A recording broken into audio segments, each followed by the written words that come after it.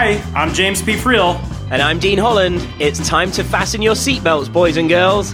That's right. If you're an entrepreneur who's wanting to take your business to the next level and have a bit of fun while getting cutting-edge advice on your business, marketing, and sales, welcome to Just the Tips, arguably the best podcast in the entire world. I guess that's good, right? Yeah, that's good to me. All right. That was easy. Yeah. That was the easiest thing we did all day. Yeah.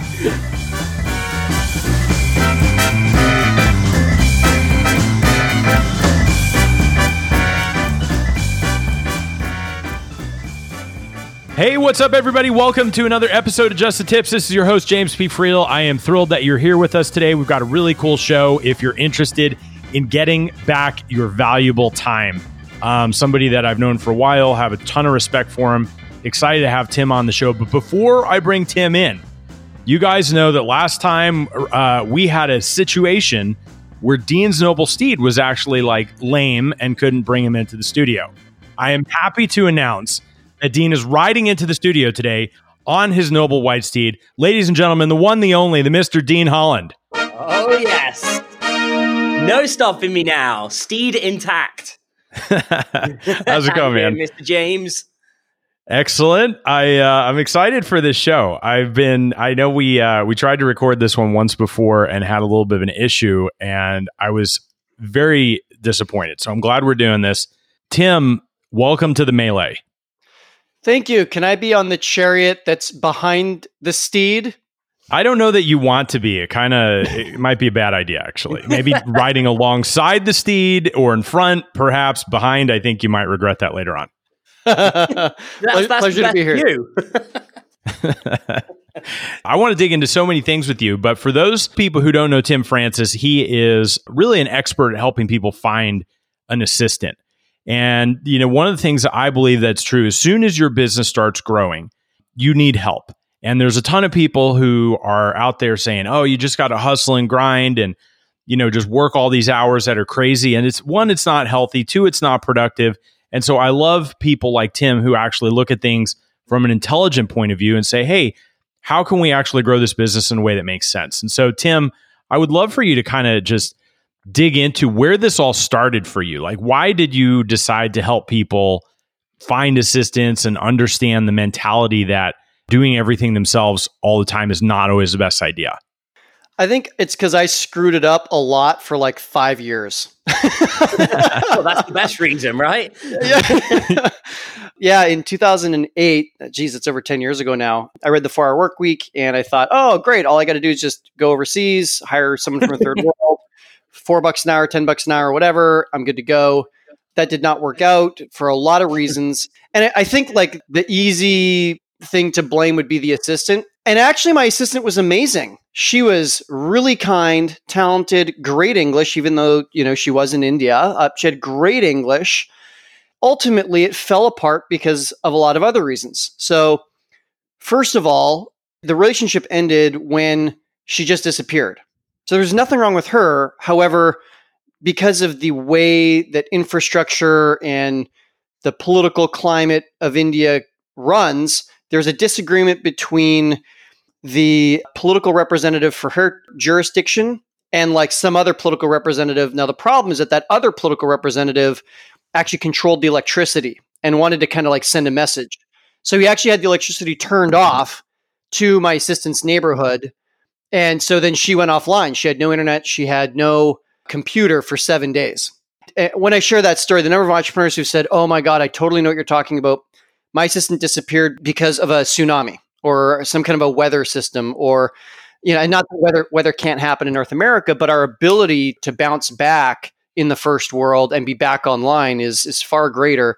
And then, political uprising. I've heard of assistants needing to flee cities and even villages and countries because there's mercenary action. And it's I just listened to the list of issues, and that's not even getting into the challenges because of radically different time zones, cultures, or language issues. So it's kind of even if you had someone who was an incredibly talented person, incredibly dedicated to your business, the environment that they're in politically, economically, on and on and on, is just, it presents so many challenges and frustrations that just don't need to be there. So I noticed all of that. And then I also noticed that for me, that it was actually the wrong timing for me to get an assistant. I just wasn't far enough along on my journey to justify getting an assistant. So I realized that was a second error. A third error was that I thought that if I just got an assistant, it was like winning a lottery and they would just swoop in and everything would be perfect and I wouldn't have to step in at all.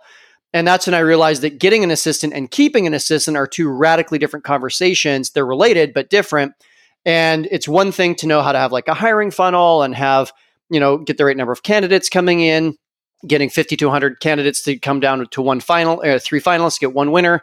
It's something completely different though to say, how do I unpack my brain to delegate the first 3 tasks? How do I delegate that task in such a way that it's not a boomerang task that comes back to me 5 times before it's done?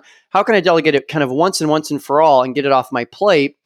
And then also, how do I need to manage this person on an ongoing basis? What is it that I need to do as a leader to not only delegate the task, but also be there on an ongoing basis? Because as my business evolves, my assistant needs to be the second half of my brain. And only by taking the approach of, I'm going to hire someone who's similar, same time zone, similar, same culture, same first language, which for me, and being in Canada and the United States, that means someone from Canada and the United States. If someone's like in Australia or New Zealand, get someone from Australia or New Zealand. And as soon as I did that, plus I flipped my thinking from, I want to talk to this person as little as possible, only by email, once a month, like at arm's length, to going like, no, I'm going to do the polar opposite. I'm going to give them every bit of training that they need in the first, month. I'm going to they are my number one priority. I'm then going to be very thorough in my delegation. And I invented something called 360 delegation to help with that. All of a sudden I realized I could become the surgeon in the room. Like a surgeon doesn't clean the room, book the nurses, order the supplies, prep the room, and then afterwards clean the room, put away the tools, take care of paperwork and any kind of financing or whatever. Like the surgeon does one thing. The surgeon comes in, they bring their high level skill, strategy, and high level access to different people and whatnot. They make the difference and then they move on to the next surgery room. And the medical community has this figured out. That is such a completely different level to perform and compete and contribute at than saying like, well, I'm just going to have an assistant 5 hours a month that I kind of don't want to have to deal with them. And they just got to make me some money magically as if unicorns are going to fly out of the sky. Like there's just such a radical difference between kind of dipping your toe and actually getting a great assistant and getting to the place where you've got someone who's like your Donna. Like if you've seen the show Suits, like someone who's your Donna, someone who predicts what you need, is your mini-me. Since my epiphany, which was 6 years ago, so I did it wrong for 5.5 years, and I've now done it right for 6 years. I started helping entrepreneurs with it, and there was such a demand. There's so many people who have had the bad experience, and now they want to get like the real experience, even if it's more time, energy, and money. I started a company called Great Assistant. I now have 7 team members. We've hired over 250 assistants for clients around the United States and in Canada. And it has been eye-opening, absolutely eye-opening to see just how different real success looks like compared to quote unquote success as advertised, like, oh, just get an assistant and everything will be great. I think there's a ton of stuff there that we need to unpack. You gave some really good analogies there. So are you trying to suggest here, Tim, that you can't just decide to get an assistant, hire one in a week, never train them, and just walk away happy? Is that right? You might say that. Is that kind of right?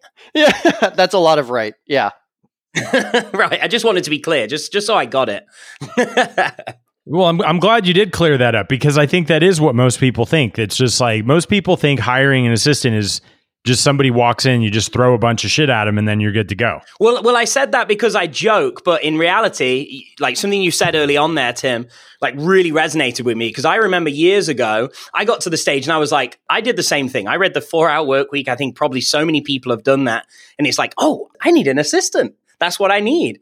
And so I went to one of the like freelancer sites. I'm like, yes, I need an assistant. I had all these things in my brain that I'm thinking, they're just going to immediately come in and take all this stuff off my plate, and they can just get started right away. And so I did it. I found someone, hired them, and all of a sudden the cracks began to appear. It was like, oh, wait, you don't just know how to do everything I want you to do. There is going to be more involved. And I just got it completely wrong. So I resonated so much with the things you just said. Well, one of the things that Dean wanted his assistant to do was actually walk right behind the noble steed and pick up after him the whole time. Right. And that was probably one of the reasons it didn't work out. That too. Oddly, one of the things that you said, Tim, really resonated with me. Like, I've been waiting for Dean to get washed out to sea in a tsunami, but it still hasn't happened. But it just keeps putting up. Yeah, he just keeps showing up. Like, we got to get him out of the UK and into one of those places that you talked about. All kidding aside, let's unpack some of the things that you mentioned there. You mentioned setting things up to be delegated properly. Can you talk a little bit about that and what kind of frameworks that you have for people to be able to do that effectively? Yeah, absolutely. And a bunch of what I'm about to mention, like if they're driving and they're nervous and they want to take notes, like, don't worry, I've got a URL you can go to and it's kind of all on one page. So it's easy to find. And we can announce that maybe at the end of the show. So first of all, figuring out what to delegate actually comes before saying, here's how to delegate. So a lot of people will take the approach of like, I want to delegate email marketing or my email inbox. And it'll be this huge chunk. And the thing is it's so vague and undistinguished and overwhelming, it would actually be impossible for someone else to do that. Like, imagine it's 5 or 10 or 15 years ago when you were first, or even 2 years ago when you're first starting your entrepreneur journey, if the situation is flipped and someone just said, hi, I want you, even though you have no experience running my email inbox, I want you to come and run it for me. You would look at it with big eyes, like eyes as big as saucers. You go like, oh, I don't know where to start. Well, guess what? Now that you're in the other role, it's the exact same thing. So what I suggest folks do is, first of all, is unpack the task into smaller chunks and understand that there's actually like a different strata of the kinds of things you can delegate. So there's simple tasks. An example of a simple task that you could delegate would be like, send an invoice for me, or upload a podcast episode, or upload a blog post. Then from there, the next degree of difficulty up from that is a simple decision. And so a simple decision is something where the person has to make a little bit of a choice. And I think a good example of that is like booking an Airbnb for me if I'm going to go travel somewhere, or booking a hotel for me. I think the next level of difficulty up from that is a hard decision. Believe it or not, booking flights is actually a very hard decision because there's a lot of if this then that. Is it more important that you have aisle in a row, or is it more important that you buy with points versus cash on a credit card? Are there certain airlines you hate? Is there a time of day you want to fly? Like, it just goes on and on and on. And what's the hierarchy of what's the most important thing, then the second most important thing? I would call that a hard decision. And then the highest level to delegate is what's called an outcome. And so my executive assistant, in her third year working with me, she joined me at an event that we did with Perry Marshall up in Canada. And she kind of rode shotgun and watched how I did everything. And then in the following year, she was the one who actually ran the event. And I gave her a $31,000 budget. And I said, I'd like an event in downtown San Diego. This is the kind of venue I'd like it to be at. Here's the kind of the experience I want for people to have, like lanyards and pens and notebooks and whatnot. And you guys, she came within 1.6% of the budget. And the event was spectacular. It got a near 100% attendee rating. So you don't start with the outcome, you get yourself into trouble. You don't start with delegating hard decisions or even simple decisions. Start with delegating the simple tasks and graduate yourself up. And you're able to do what I call task stacking, where you can take related tasks next to each other, teach those one at a time, and then eventually you can wrap them all up and say, oh, I just want to have an event. And your assistant already understands all the subparts. So I think that's one thing to know is unpacking. Right.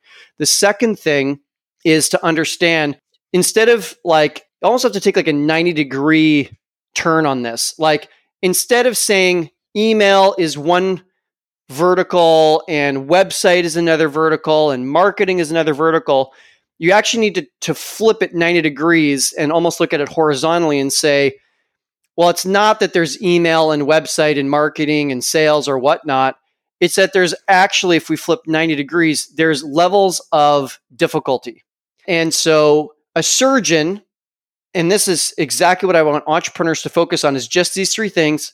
How can you do the strategy, high-level skill, high-level access, and then we draw a delegation line in any of those categories, sales, marketing, or website, email marketing, whatever, however you want to split that up.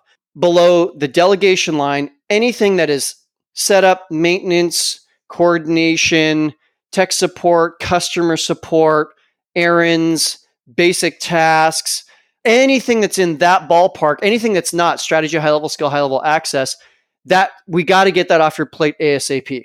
Because when we talk about doing the top 20% work or the high value work, it's all up in that strategy, high level skill, high level access area. So when we can look at a situation, realize there's different levels of difficulty. Maybe your assistant is helping with website and marketing and sales and is helping across the business, but you're giving them the right level of difficulty that's below that delegation line. And then the third and final part is, now that we've identified the right task to hand off, we got to package it up in a way that they can understand. And so I invented something called 360 delegation. And 360 delegation is 3 parts. We explain our vision, the resources required, and the definition of done. And so the vision would be things like, here's what I want done, here's the important timelines and milestones along the way. Most crucially is, here's a sample of success. So if you want your assistant to send an invoice on your behalf, show them a successful invoice from last month. If you want them to upload a blog post, show them a successful blog post. Whatever it is you want them to do, and show them a sample of success. If you can't show them a sample of success, there's a good chance you shouldn't be delegating that, because you haven't done the surgeon work yet for them to do the below the line work. Delegate the things you know how to do, be clear in the vision, then from there get into the resources. And I've got a whole checklist. It's probably about 24 items that you can think through. And that would be like, so the question is, what resources would your assistant need to be successful? Do they need a username and a password? Do they need some training? Do they need access to an outside consultant? Do they need some money? Do they need some decision-making authority? There's a whole list of a couple dozen items involved in that resources section. And the thirdly is definition of done. How do we know this thing is complete? Do I have to sign off on it before it goes live? Does a client have to sign off on it before it goes live? Do I need to double check the work before we distribute it? Once we complete it, do we need to store it somewhere so that we can pull that image and edit it for next year? Like, what does definition of done look like? And when we can find the right task, get it packaged up in 360 delegation and handed to an assistant, you will be astounded how fast your assistant picks things up. Stuff that used to take months and months and months to get off your plate are gone from your plate within a matter of weeks, maybe even days. And now you actually can get the freedom that you were hoping for in the first place. Would you agree then, just so I'm clear on this, does all this preparation and planning and all this side of things, does this happen prior to even seeking out an assistant, or is this once you have them? It's not an either or, it's kind of a both and. So when I'm taking the approach to hiring an assistant, the first thing that I'm doing is I'm getting a vision for what are the kinds of things I want coming off my plate. Then from there, I'm taking that vision to then get a sense of the kinds of things that I would delegate. And I use that to build the job posting. And then I put that job posting up, and I know that it's going to take a few weeks to have the volume of applicants coming in that I'm looking for.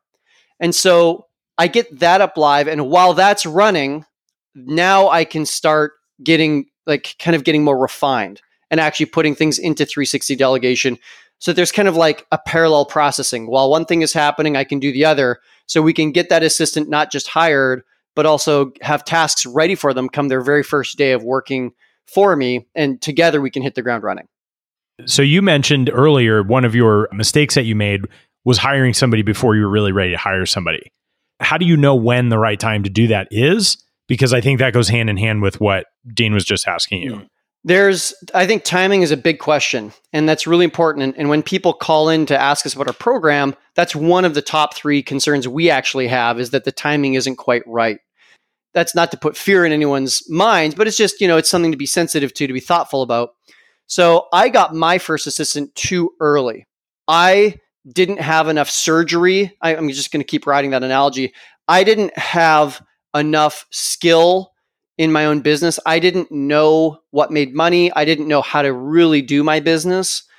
And it was only once I'd probably hit, I don't know, maybe $70,000, $80,000 in revenue. At the time I was a marketing consultant, and I did digital marketing, like at the time, Google AdWords, Infusionsoft, creating landing pages and ebooks and websites and lead magnets for clients. And so only once I was kind of north of that $70,000, $80,000, and did I really have kind of like enough $40 an hour work coming in as a consultant that I could justify paying an assistant at the time. Now, this is a little while ago, so it's gone up a little bit since then, but $15 an hour for a North American assistant. My assistant is a former paralegal, and she was willing to take a pay cut if it meant she could work from home. And you would not believe the volume of people that will gladly take a pay cut if it means they get to work from home. In fact, it's 96% of Americans wish they could work from home at least part-time. 67% of Americans wish they could work from home full-time. And it is not 67% of jobs out there that offer it. So right now, the whole board is tilted in our favor as entrepreneurs. So I really got my assistant from India and Pakistan and Jamaica and the Philippines. I tried all those countries. And one of my issues, of my long list of issues, was it was just too early. And so I think the opposite is a more common issue, though, is a lot of entrepreneurs wait too long. When you're like about to launch a product, and this might be your first $100,000 launch or even $50,000 launch, and you are 2 weeks away from launch, and now you're thinking about getting an assistant, like that is not a good time to slow down and think about onboarding someone and making sure they have the right usernames and passwords. Oh my God, not the right time. Like, so most, I had Ryan Levesque over for dinner here in Austin, and we were talking about this with a few other entrepreneurs around the table, and we all really agreed that the most important first hire a person can get is not a salesperson, is not a technician who's a specialist at Infusionsoft or coding or whatever, but a great assistant allows you to actually duplicate yourself. It's like, when a baby is conceived, there's a sperm in the egg and there's one cell, and then it splits into 2 and then 4 and then 8 and 16. That very first split needs to be you. So now we can take the whole process of surgery, whatever it is that is your business, that the service or the product that you create, and we got to keep you still involved. However, we got to get that bottom 80% of work off your plate. And we do that by splitting you, by getting you a little mini-me. And that mini-me is your assistant, your executive assistant, who can start taking work off your plate. And a lot of entrepreneurs just wait too long. They wait too long and they're too overwhelmed, and they get themselves in a situation where they're crushed by deadlines. They're crushed by sales meetings. They're crushed by marketing responsibilities. They're crushed by dealing with, if they've got an Amazon business or something, like dealing with product and inventory and all the rest. It's like they're in a straitjacket and there's no wiggle room. There's zero slack in the line for them to be able to then properly hire, onboard, or train an assistant. Why do you think so many people do wait so long? They're afraid. So we interviewed 149 entrepreneurs, and we asked them, again, the Ryan Levesque single most important question: what is your number one frustration or challenge when it comes to getting a great assistant? So we asked that to 149 entrepreneurs. You guys, I thought there was going to be dozens and dozens and dozens of different reasons why. I was completely wrong. 98.7% of entrepreneurs had one or many of just 6 main issues. So we call them the big 6, the big 6 concerns entrepreneurs have with getting an assistant. Number one, far and away, do you have a guess? Do you have a guess of what it might be? They might be British, would be my guess. Yeah, their steed may not be the right type. Yeah, exactly. So the number one fear of frustration was, I don't know how to let go of control. I don't know how to trust. And in second, third, fourth, fifth, sixth place were things like, I don't know what to delegate. I don't know where to get one. I don't know how to make them profitable. I don't have to take the time to train. I don't have to take the time to manage them. All super legitimate, all in the top 6, but far and away, the number one was, I'm afraid. I don't know how to release control. I don't know how to trust. And so I did some real deep thinking on what is it that allowed me, especially after being burnt. Like, I spent about $10,000 on wages and generated no new revenue out of it over the course of my first assistant and the second and third. I mean, there's another few $1,000s after that. And I got nowhere, you guys.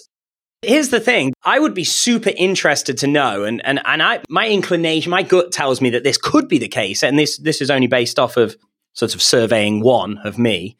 And that would be, like, I wonder how many of those people that have those fears to take that step have gained those fears because, just like you did and just like I did, made huge mistakes in the first time they tried. Do you know what I mean? Like, I put off ever hiring anyone in any capacity after the first time of trying to hire a virtual assistant, because I was so afraid of that happening again that it was easier for me, or less painful, let's say, to just go on with myself. I hope that everyone listening can understand from my story so they don't have to go through a similar story.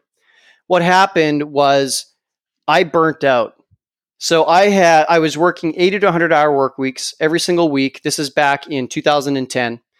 I was I was on the edge. We're talking sleeping only 3-4 hours a night sometimes. And this was not the corporate 100 hours where it's like, oh, actually an hour was commuting each way and you had an hour lunch break and, kicking the can and talking by the water cooler. No. I would actually start and stop a time when I was actually working, and I actually hit 100 hours of actual work in a week. And so I was like right on the edge of exhaustion. And then a handful of really stressful things happened. I lost nearly $100,000. I lost $100,000 in the real estate collapse of 2008. So in Canada, it hit a little bit later because I was living in Canada. So 2010 or so, 9 and 10 is when it hit. Very stressful to lose mostly other people's money, $100,000. And I was scrambling to make money, and I started promoting a speaker who said he could help anyone retire within 1 year. I thought, oh, that's the timeline that fits for me. So I started promoting the speaker, and he said, hey, Tim, if you really want to kick this thing up to the next notch, you'll spend $20,000 to join me in my accelerated program. I joined it. Within the first week, it became very apparent to me, by my opinion anyways, that it was not going to work. And so that was very stressful to now be down 120. And the same mentor ended up, his business partner got charged and convicted in a $12 million pseudo Ponzi scheme, $250,000 fine, barred from holding securities for 20 years. It was in the news and everything. And I know some people that lost their whole life savings in that. So the stress of all of that combined with the exhaustion of 100-hour work weeks, and I developed an illness, you guys. I developed a case of erythema nodosum. I still don't really know what it is to this day, but what I know is it made my ankles super puffy, and then it went up into my shins, and all these lesions started appearing into my hips and my elbows. And within 5 days, from December 26, 2010 till New Year's Eve, so December 31st, I went from walking and feeling like it's just another day to I couldn't stand, I couldn't walk. And by the beginning of January, I had to move back in with my parents for full-time care. And I had to choose between getting a sponge bath from my mother or having her flip over a laundry hamper, like a Rubbermaid laundry hamper in the shower for me to sit on so I could still bathe myself. And in that moment, like that was one of the lowest points of my life. And I realized at that point that health is like something that I'd taken for granted. And I realized that I could run around being a friggin' hero, John Wayning my way through life. If it's to be, it's up to me. And like, hashtag respect the grind. And, I'll just work harder. I'll be like Magic Johnson or Kobe Bryant, first in the gym and last to leave. I'll work harder. I'll out hustle anyone. In that moment, I realized that there are limits to that way of being. And as I was laying there on my bed, I was like, oh my God, like this is not the fate I was hoping for. And this is not the contribution. And I happened to come across an expression that said, hell is meeting the man I could have been. So feeling that hell is meeting the man I could have been, I asked myself, what is it going to take for me to fulfill my potential in my lifetime on this planet? And I'd already tried getting help and it didn't work. But you know what? The stakes were too high. I had to dust myself up. I knew if I was ever going to fulfill my potential, I had to get help. The stakes were just too high. And so that's when I courageously went online. I said, no more overseas $4 an hour, $10 an hour attempts with someone who does not speak my language or whatever. It's time to get serious about being a real entrepreneur that is really committed to building a great team, being a great leader, being good at delegating, being good at onboarding, all of those things that I kind of refused to do because it seemed like too much work. And I actually doubled down. And had I not had that shock to my system of being 27, 28 years old, unable to walk, I think I would have continued having that same arms crossed, foot tapping. Well, no, I'm just going to do this myself. I'm not going to bring in any assistant. I'm not going to get screwed again. Like I would have had that same hand on the stove, burnt type mentality. But I'll tell you what, if you've touched the stove and you've burnt your hand, you might feel uncomfortable. But if you're standing on a stove that's the greater pain. And I just didn't want to die at the end of my life feeling like I'd left anything on the table and have a bunch of regrets. And it was that realization that came through my illness that made me say, life is precious. Yeah, I screwed it up, but you know what? I'm going to do it again because life is too precious. And I sincerely hope if anyone gets anything out of this message, it's that they can be inspired by my story so they don't have to push themselves to the same length to learn the same lesson. That is definitely one hell of a story. I didn't know that. Well, listen, so Tim, we've got to wrap this thing up, but I want to make sure that we point people to where they could download that cheat sheet or document or whatever you were talking about earlier. Greatassistant.com/toolbox. Again, it's greatassistant.com/toolbox. Awesome. So make sure you guys head on over to that URL. Dean, any parting shots before we wrap up today? I think this is such a vast subject. I just want to say thanks, Tim. I feel like we could just keep speaking forever, but I love the surgeon analogy. I think that says everything. I think that's amazing. So thank you so much for sharing all the wisdom. Thanks for the vulnerable story also, Tim, because I think there's a lot of people out there who are putting their lives and health at risk and everything. And I know you're all about anti-hustle, right, James? Oh, yeah, completely. I mean, I have a group called Hustle Detox. It's about, focusing on what matters most and prioritizing and just being smart about it. And so you don't have to grind your way to death. Make sure you check out Tim's resources. I'm sure they're going to be super valuable.